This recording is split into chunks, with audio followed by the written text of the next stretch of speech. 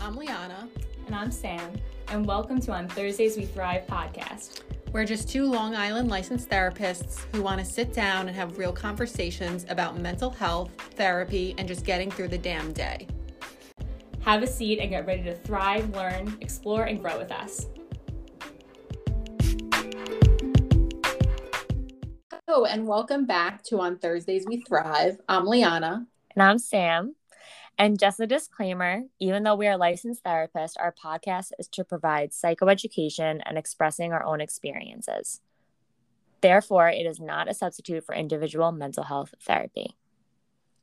So we had so much fun speaking with Antonio last week. For all of you that tuned in to our discussion about relationships, communication, boundaries, and other potential issues, as well as resolutions in a relationship. So we wanted to take a step further and discuss some codependency issues that we might be having, not only in our intimate relationships, but even with family members or within ourselves. But before we get into that, we're going to begin with some glows and grows. So we started that last week. And for those of you who didn't tune in, glows is something during the week that we did really well and that we're happy about, or just some positive energy from the last week. And grows is maybe something that we can work upon, noticing something that we would like to improve in our lives. So Sam, what's your grow? My grow, I would have to say, and this has been an everlasting issue, but I think more specific now is getting more sleep. Mm-hmm. I definitely need to prioritize that more. And yeah, that needs to be a major focus for me.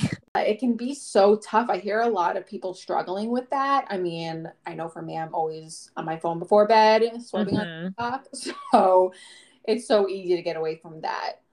My grow is I've been going to a really awesome small group classes gym, and it's high intensity or interval training, and I'm obsessed with it. But I noticed that it's been a while since I've worked out in front of a mirror, obviously, and I can get so distracted of looking at myself in the mirror rather than how the workout is feeling. So I started this week by turning myself around so I'm not looking at the mirror during certain exercises. And I found that was extremely beneficial because I was able to focus on that mind-muscle connection rather than just staring at myself. That's a great idea.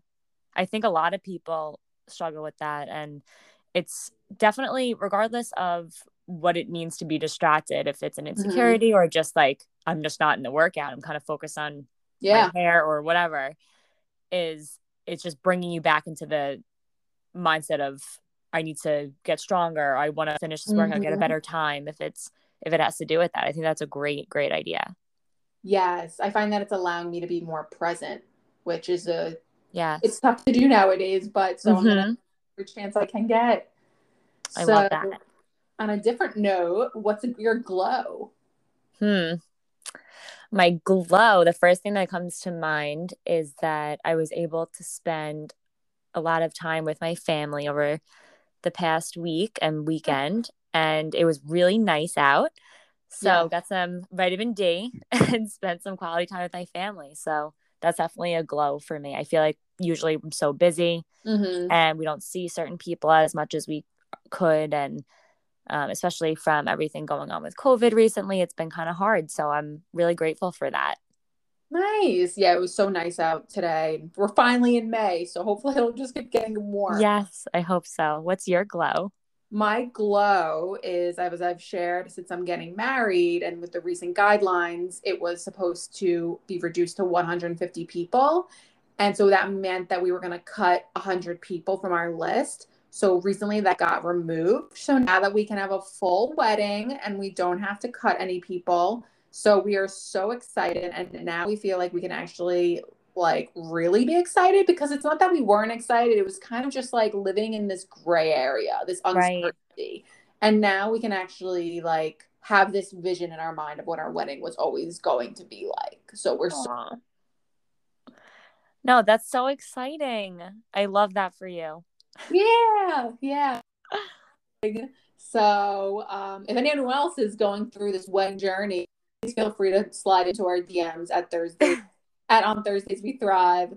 I want to hear your COVID wedding journeys. But we're going to transition into our topic for today, which is codependency, which I actually just did an Instagram live with recently with Gordon Gooding. He is the owner of Gooding Wellness and Long Island Teletherapy, which are private practices here in Long Island out of Cold Spring Harbor. And then Long Island Teletherapy is a teletherapy only practice, which I have the pleasure of being a part of. So we did an Instagram live recently on codependency, and I found that it's such a helpful topic to really get out there because I think a lot of us can identify with it. Absolutely. So we're going to get into that. And for those of you who don't know what codependency means, it can be seen in a lot of our emotions and our behaviors with other people. So whether it's, people pleasing, whether we want to avoid getting in conflicts with other people because we don't want any problems, or we need approval from others to gain confidence, right? So we're going to deep dive into that after we take this quick break.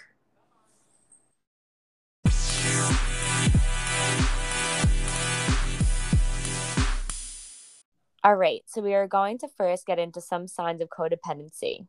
So the beliefs that we may hold that lead to codependent behaviors and where these beliefs may have come from.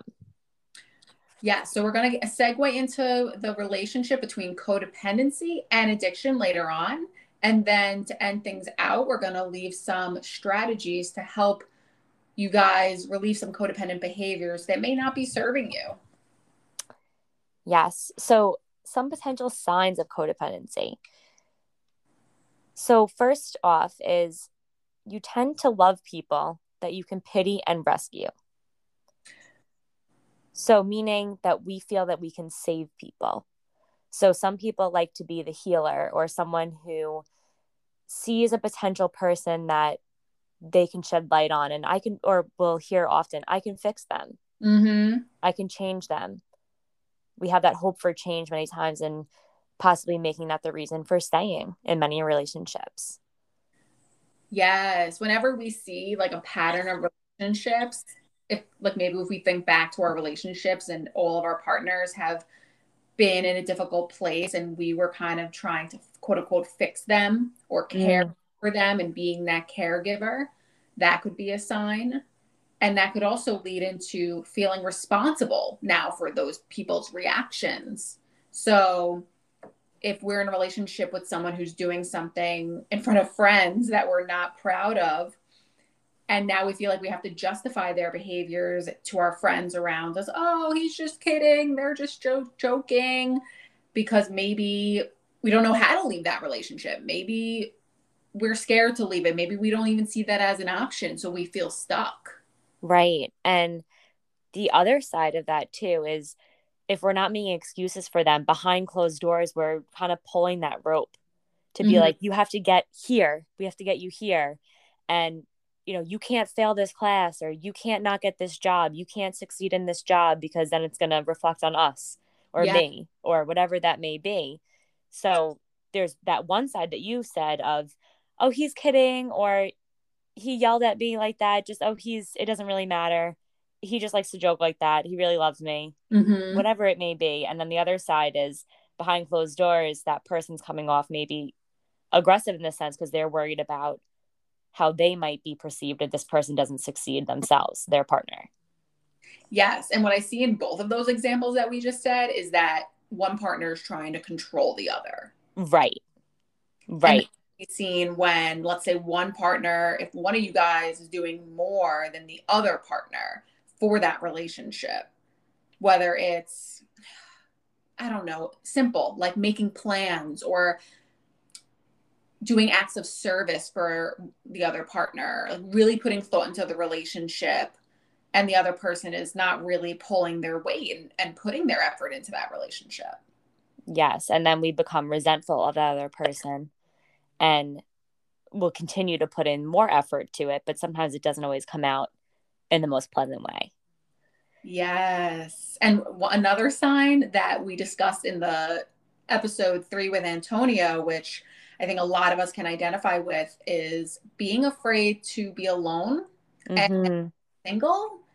And sometimes that brings up a really uncomfortable feeling of adjusting to change. Yeah. A lot of times we see people remaining in a relationship, not just solely, what we hear most often of abuse and fear to leave because they're afraid of their own safety, but also that they're just afraid of the unknown. Yes, the unknown. Everyone will stay in, not everyone, that's bad to say. So many individuals will stay in a unhealthy relationship if it means not being alone. Right. And they'll make it work or they'll try to make it work for so many years in the hopes that, again, that it'll change. But are we even happy where we are, or are we just afraid?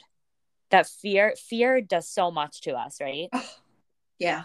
And we'll just stay there for the sake of comfort, being in that comfort zone. Definitely. Definitely. And then that kind of leads into feeling responsible for our partner's happiness, right? So let's say if our partner is in a really bad mood one day, they wake up and they're just in a bad mood. We immediately think, okay, what did I do? Did I say something to them last night? Did I text them? Did they look through my phone and find something? Yeah. Like we just think that it has to be us. Right. Sometimes it's my problem, like you just said. It's my job to make sure that I'm fulfilling the needs of my partner, and that's not true. The next piece of this is us needing approval from others to gain our own self-worth. So we see this in a lot of personality traits, that we feel if we don't fulfill someone's worth, or we are not helping them in some way. So kind of like the first point that we made. If we're not helping them in some way, or they're not saying like, oh, thank you. So let's pretend that you want to be that rescuer. Thank you so much for always being that amazing friend. Thank you so much for being this. We're kind of not getting that praise from them. For validation. Right. That could be an example of this, of then I'm not worth it. Or in a romantic partnership, what if it's something of, maybe we have different love languages, and one partner is kind of sticking their hand out to always be there. Like you were saying before, they're putting in maybe more effort, and we're not getting that validation of being grateful for it. They're like, oh, thanks. Like, right. That's nice. And we kind of feel like, oh, well, what the heck was that for then? Why did I go through all this trouble to do that? And we feel like very low. It's kind of like that's the defining factor of our worth, if someone's going to give us that praise or not. Right. And that's the severity of this, that it defines our worth, right? Of course, I think anyone would be a little disappointed if they didn't get what they were expecting. But then it goes like that next step further of, I feel just so worthless because, right? So, and then that kind of goes into the next one with, well, actually, I don't know if anyone has that friend, let's say, that I was just thinking with the flow, that, right? Like, let's say if we're in a group and we're saying, hey, where do you guys want to go for dinner tonight? And this person just never gives you any answers, right? Like, we actually really want to know what you think, but person just really has a hard time making decisions, or maybe they really doubt themselves. And when we doubt ourselves, we lack confidence. Yes. So should I do this? We're constantly asking for approval or validation or permission to do things that we really want, rather than being confident and saying, I want to do this. What do you think? Yes. I was also thinking, when you said, like, I don't know if you have this friend, I was thinking immediately of like sending pictures of outfits in a group chat. Yeah. Like, can I wear this? Can I not wear this? Can I wear this? And it's like, I can't decide maybe until someone responds, until everyone in the group chat's on the same page, or whatever it may be for us. But that's kind of like, I can't move on unless you decide, or, can I date this person unless you like him? Yes, right. What does everyone think? Yeah. Right. And, rather than feeling confident, hey, I know this is a good partner. I know that I feel comfortable with them. I've gotten some positive feedback, but I know I feel good about this. Yes. So the next one is your moods are controlled by the thoughts and feelings of those around you. So yeah, we can empathize, but am I able to separate myself from my own mental health and my partner? Right. Like if my partner comes home or a friend, let's say, is in a really bad mood, we can say, hey, like, what's going on? How can I support you? But now what happens to my mood from that? Am I able to separate what they have going on from now my own stuff? Right. So how do we know if we exhibit some of these signs, right? We might be hearing this and say, I don't know, maybe I do, maybe I don't. So we're going to get a little bit more specific and also touch on maybe some places that these could stem from, because there's always a cause, as we've discussed, to our behaviors. Right. So some core beliefs, right, of how are these beliefs created also. So I can't trust my own reality and feel I may be quote unquote crazy or confused around the actual truth. Yes. And that is gaslighting, right? Let's say we're with a partner or with a friend who is invalidating our feelings, but we feel so strongly about it, but they just keep invalidating it and making us feel like our feelings are wrong. We start to question ourselves. It's for psychology. It's wild. Like, it's no big deal. Right. Am I overreacting? Should I be even saying this? And it happens so often. So that's a big one. That's a red flag in a relationship. Definitely. PSA. The next one is the way people feel about me is how I perceive myself. So although we kind of just touched on that above, like how it's controlled by the, like how we're validated, this is our core belief. So this is the thought that we don't actually say in our head, or we are acknowledging that we're saying in our head. It's our subconscious is saying this in our head, and that's how we're projecting our actions. So if I'm insecure about my weight, I believe everyone notices that. Yes. Or if I'm insecure about my nose, I think that everyone thinks that I need a nose job. Right. Whatever it may be, right?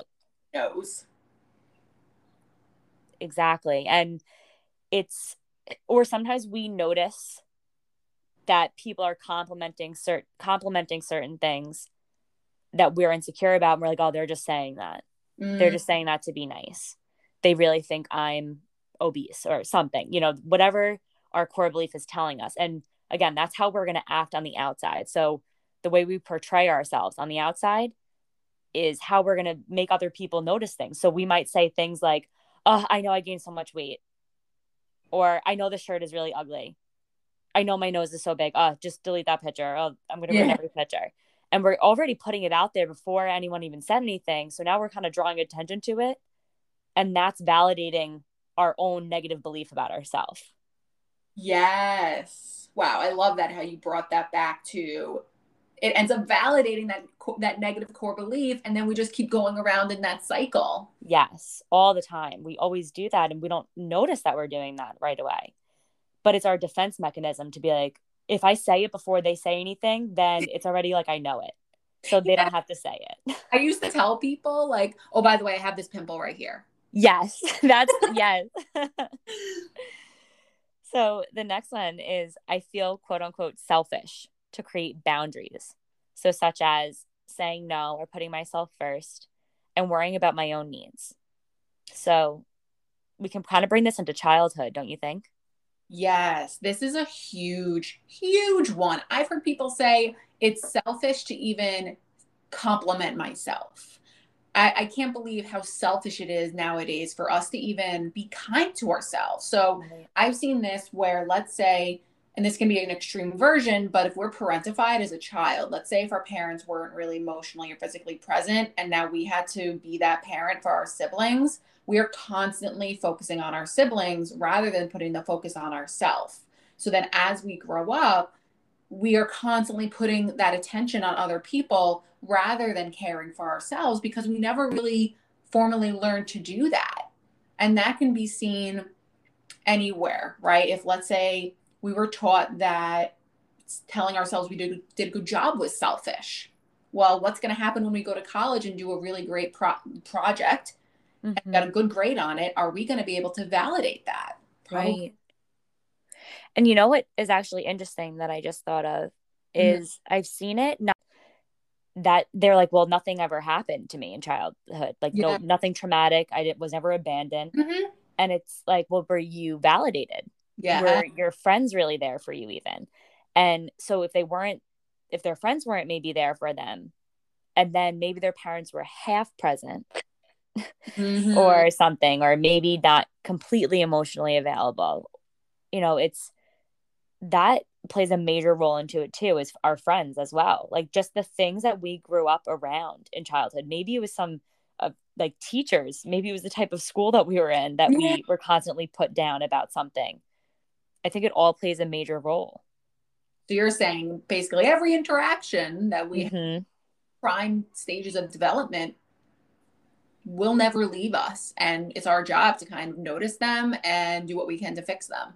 Yes. And like you said, the way that we receive love, the emotional availability of others, the affection that we receive, that is how actually our brain develops, our emotional brain, and how we learn to love and what we think we're worthy of receiving. So another piece of this is if I want to feel wanted, important, or worthy, I attempt to rescue or fix other people's problems or enable hurtful behaviors. So example, like I'm responsible for other people's emotions. So we are unable to have conflicts around us, even if it's maybe a fight with a friend, or we just try to become avoidant of that. But if I want to feel like, I know we said that earlier in our signs of this, but this is our core belief. So we're not totally aware that this is happening inside our brain, but this is like how we portray things around us, how we act on things. So unless I help someone else, I'm unworthy. Unless I get that validation from someone, I'm unworthy. And I don't deserve friends. I don't deserve a relationship. I don't deserve love. Right. Yes. And even going to what you said about having conflicts with friends, it's like that need for things to just like be okay. Right. And I say like, I got to keep the peace. And that can happen if, let's say, we grew up in a house where there's a lot of chaos going on in the home, but then as soon as you leave the home, it's like, no, we're okay. Everything is great. Everyone's doing well. But then who knows what's really going on in the inside. So then we grow up to realize and practice the idea that we cannot be arguing. We have to keep everything okay. And we have a really difficult time with just plain old confrontations. Yeah. And also what you're saying, I'm hearing, is like, we have to hide that we're fighting. Yes. In that household. So now it's a forbidden thing, or sinful, if I may, that we're fighting. We can't let other people know. So that's constantly teaching that person to hide every time they feel that anger emotion. Yes. Yes. But again, we're enabling hurtful behaviors.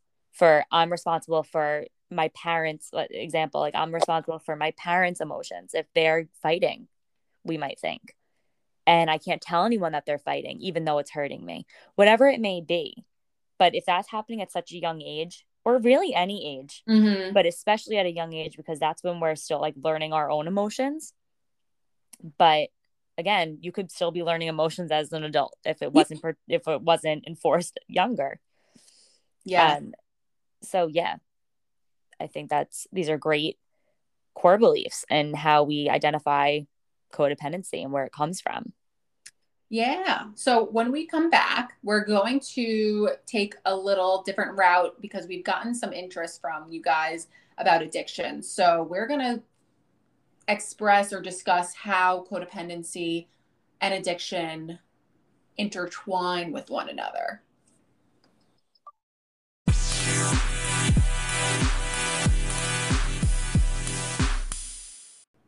And we're back. So we're going to deep dive into codependency in relationships and how it impacts addiction, vice versa. And let's say if addiction's not something that's apparent in your life right now, thank God. you can replace it with any other big issue that maybe doesn't align with your values, whether it is someone that struggles with severe mental illness or someone in your life that maybe isn't getting a job or supporting themselves the way that you would, or they quote unquote should. So you can replace that with anything. So when we go into addiction, the first thing I want to say is that everyone in the family has a role. It is not just the addict or alcoholic that is the quote unquote problem child or family member. Okay, so what roles do people play in the family, and how can it be different from one another?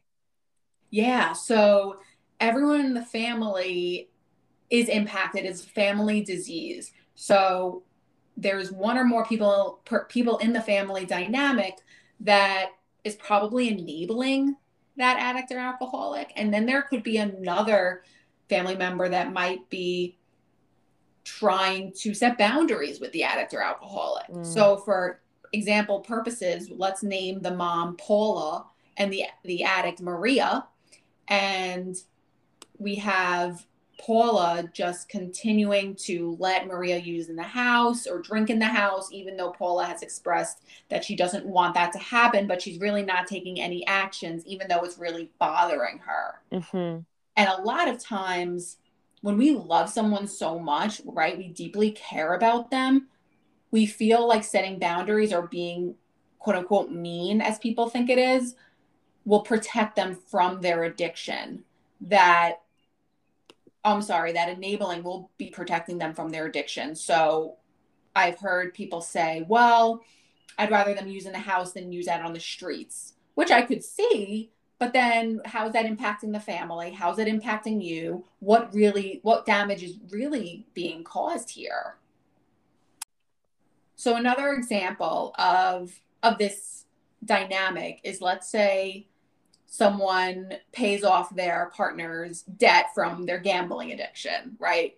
That person might think, oh, well, I'm helping them. They can get their credit score back up. But in essence, you're now saving them, right? Like that goes back to the caregiver, the saving, the fixing. Yeah, of course, you're quote unquote wiping away the problem. Not really the problem, I guess, just the impacts, but it still doesn't stop it from happening.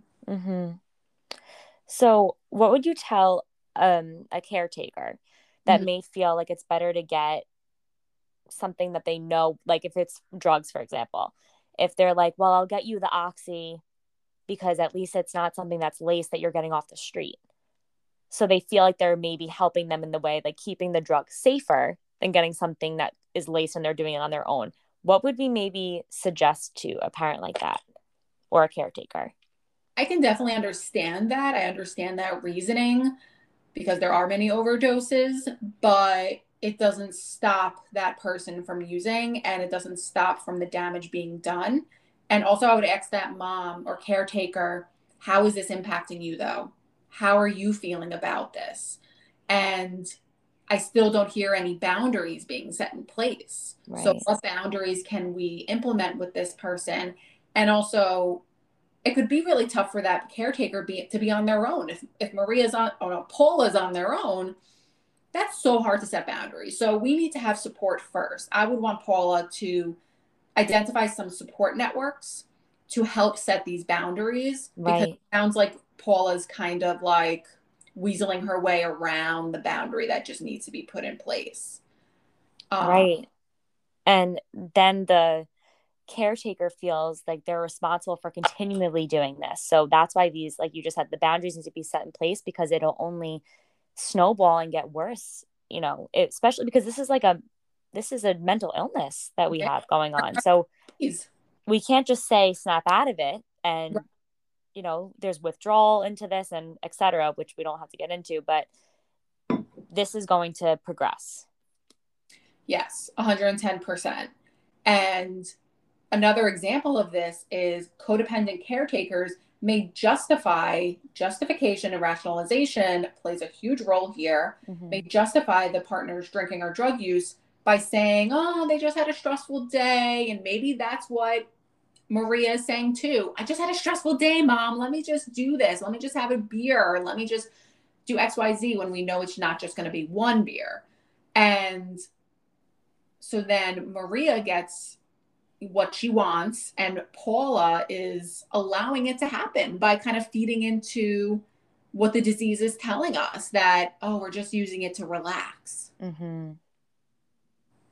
If person A tells you, no, I'm just trying to relax, like, it's no big deal, I would want to know, what else can you do to relax? Because I get it. Like, we all have to relax. But if, let's say, Paula, the mom or caretaker, doesn't want Maria to drink or drug, she's not saying don't relax and chill after work. right? But can you do something else? Because again, I don't want you to do anything in the house that I don't approve of. We're still maintaining that boundary. Right. The most important thing is maintaining the boundary we set, because boundaries protect ourselves. Right.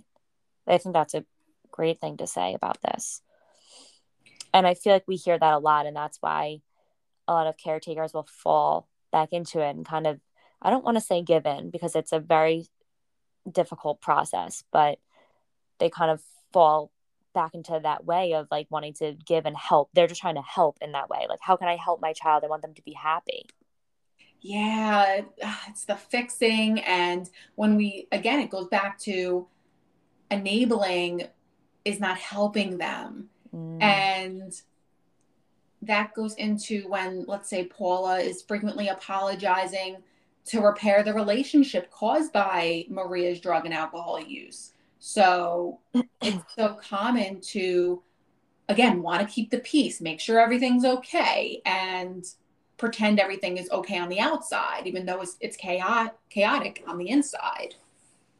And you know what, Liana, I can honestly imagine how hard this must be for a parent to feel like, yeah, I can empathize in this. I'm not a parent, and nor has this happened, but just in the sense of maybe that child who's the addict is blaming, like, you're the reason why I am this way. You're the reason I'm insecure and feel I need to use drugs. You're you and dad's divorce or whatever it may be. This is what led me here. You didn't pay enough attention to me. So the parent may have that feel that they have this obligation to help them. And I hear a lot of gaslighting in that, which is very common when it comes to the disease of addiction. And I would encourage that caretaker to become educated on addiction, or become educated on any issues that maybe someone we love is struggling with. Right. Whether our loved one is struggling with depression or anxiety or gambling or any other type of addiction, becoming educated on it, because we have to become educated on how to cope with it as well. The last point that we want to get into is financial loaning money. So caretakers may risk their own financial future by loaning money to their partner or to their child, whoever it is, to cover debts from substance abuse or any other addiction. And again, it's kind of keeping the peace, ridding the problems, quote unquote. But we're not stopping the issue. We're not helping them. We're just allowing it to continue. So yeah, it's kind of like you were saying before, like loaning money. And so I wonder, how can we support someone in their recovery that's not just purely financial? How do we stop maybe giving in order to help them? Good question. There are so many other ways to support their recovery, or even if they are not ready to achieve recovery, saying, I will be there for you, whether it's being involved in your treatment, or I will go to Al-Anon meetings so I know how to cope with your addiction, whether it's just improving maybe that person's own mental health, getting their own treatment, their own therapy. There are so many other ways to support someone who's using or in recovery than just financial. And if, let's say, the loved one is struggling to even get a job, helping them fill out an application to gain employment. There's so many other ways outside of just finances.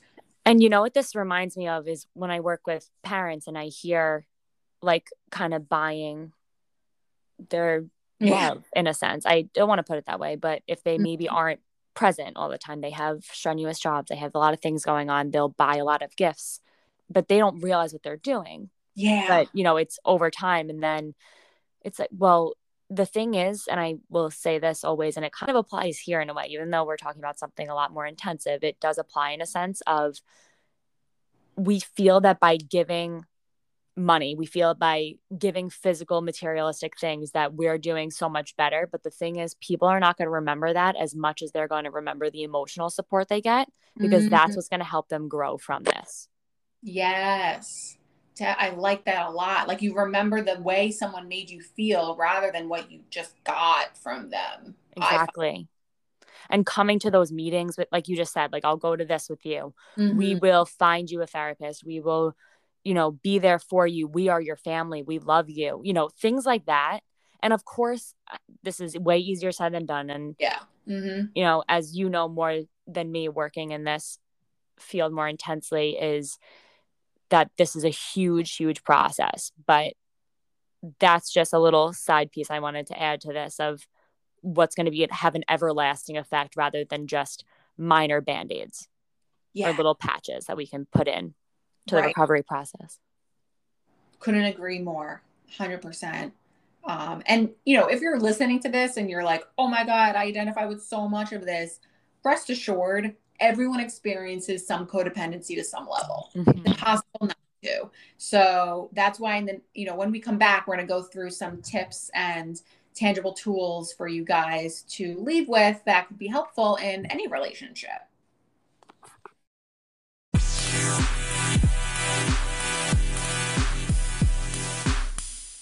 Okay, so having codependency patterns is nothing to be ashamed of, because most of us were raised in homes where possibly family members focused on someone else, or even if a person engaged in toxic behavior could be, in order to get their emotional needs met.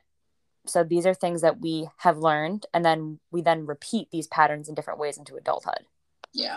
So in order to heal from codependency, we must learn some of these tips that Liana and I have put together. These are just some of the many ways.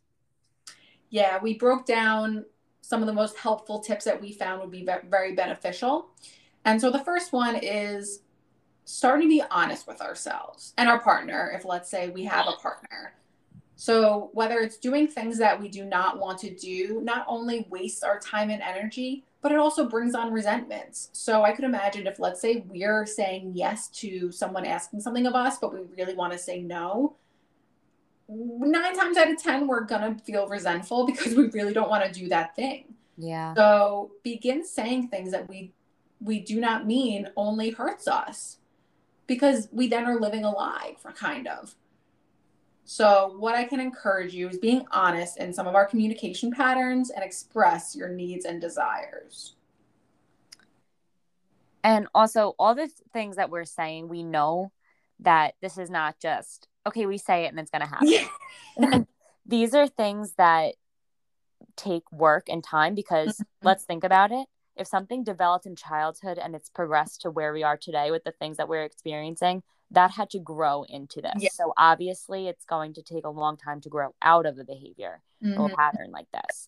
So take this with a grain of salt, that things are going to take time to unlearn these negative behaviors or codependency behaviors.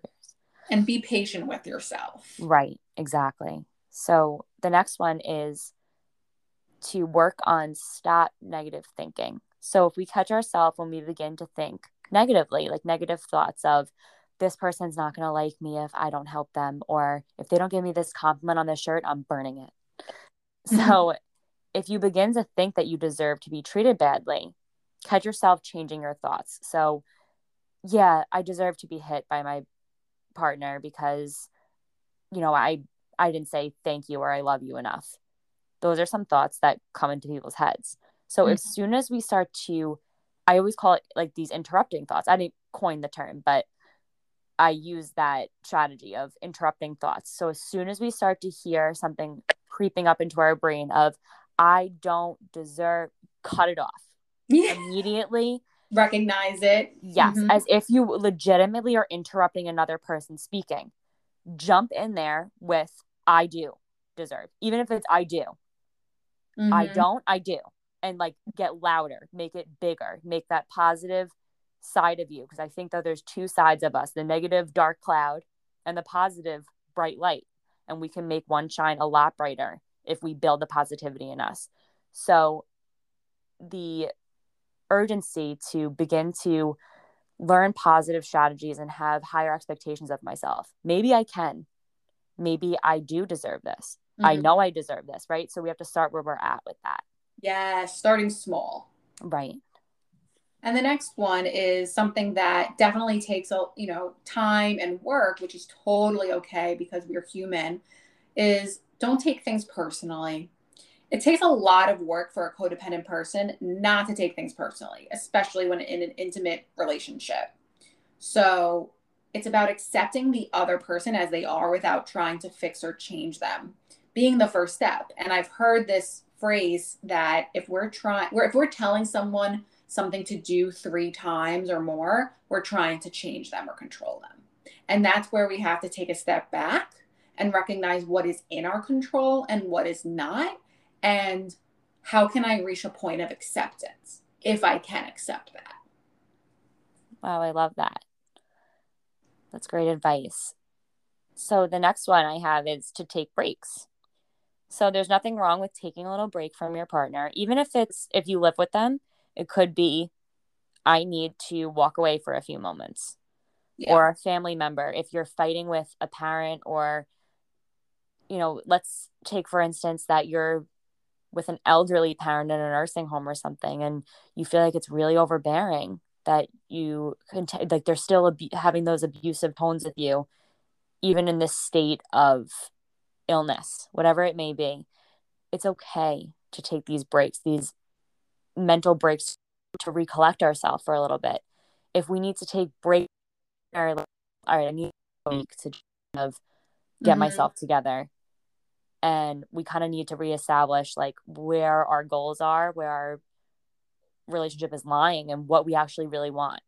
I think that it's totally necessary for this. So going out with friends, right, brings us back to our center, or reminding us of who we are. So if you're separating yourself from a partner for a little bit and you're like, I need to hang out with my friends for a while, I need to go out to dinner with them like I used to. If we feel like we're in kind of that controlling state of someone separating you from your friends, it's good to kind of just take a minute to say, okay, where is the old me? How do I find that person? How do I recollect myself? So those are a few various ways, right, of how we could be taking breaks. Yeah, even an easy way is to not respond to a text message, not a phone call in that moment. If we're not sure what we want to say, and maybe we're going to feel inclined to say yes when we really want to say no, or say no when we really want to say yes, we don't have to answer that phone call or text message right away, which is something astonishing, because I think a lot of us are compelled to just answer and want to get something out there because we're worried about what that person might think. But I promise that taking that pause makes a huge difference. Absolutely. We might feel like a parent blowing up your phone about their issues that's going on, whatever it may be. It's it's okay to be the child and say no, I need to take a break. It doesn't mean that we don't love our parent. We don't love that person on the other end, right? We still worry and care about them, but I need to worry about myself in this moment. I need to take a break from this. It's too much for me. Yes. Breaks are huge. The next one is relying on peer support. So outside of just our friends and our family members who are supportive, don't be surprised, but there is actually a 12-step group for codependent people. And just like Alcoholics Anonymous, there's a support group called Codependents Anonymous, or Al-Anon if we're struggling with someone in our family who's an addict or alcoholic. There are 12-step groups to be around other people who identify with us. And it helps us break free of the codependent behavior patterns, because we're practicing being around other people, right? So the more we're around other people, the more we can share our experience and also practice healthier relationship patterns. I think that's great. And if you guys want to reach out to us to find more information about any groups like this, we can help and guide you. Yes. So if you want to DM us on our Instagram or reach out to us if you know us personally, we will do our best to help you guys find and connect with people like this, groups like this. So the last one we have is very important, to establish boundaries. Favorite. Yes. Boundaries. So those who struggle with codependency often have trouble with these boundaries, right? So we don't know where our needs begin or where the others end. We often thrive off guilt and feel bad when we don't put the others first. Mm-hmm. So thriving off guilt is not meaning that we love feeling guilty, but we're so also used to it maybe that it's like we feel like this is just how we're supposed to live. And when we don't have it, we don't feel bad all the time, or we're not helping someone in any way. We're not responsible for someone else's life. We don't have that. We feel like, oh, I'm going to feel empty, or I have no purpose. I don't have no worth here. So let's take the example of taking breaks. When we mentioned a parent overloading texts or something, or a partner overloading texts, or even a friend, really, anyone. Yeah. And we have them continually just blowing up your phone, paragraphs, I'm not well, I need you, and you can't hang out with this person, whatever it may be. In that case, establishing a boundary of, look, I love you, I care about you, I'm here for you, but I need to take some space. I need you to get your outside help. I need you to seek mental health professional if it's getting to that point, of course. And I need to do what's best for myself, because this is actually beginning to hinder my mental health. And therefore, I can't be the person I want to be in your life, whether that be child, romantic partner, best friend, cousin, dog. Can't be your dog. So we can't be these people in each other's lives if we're not putting ourselves first. Yes. And if you're wondering or worrying that, let's say, your friend will no longer talk to you because you're putting yourselves first, start to question that, right? Like, how come your friend is more worried about, you caring for them than you caring for you? I know that I would want my friends to be the best they can be within themselves. So think about that. So that wraps it up for this episode on codependency. I hope you guys got something out of it. Please rate, review, and subscribe. It really helps us, gives us any feedback for future episodes. And follow us on Instagram on Thursdays We Thrive. And keep thriving. Keep thriving. All right, we're going to say it at the same time. Okay. I was like, 1, 2. Okay. 1. Keep thriving.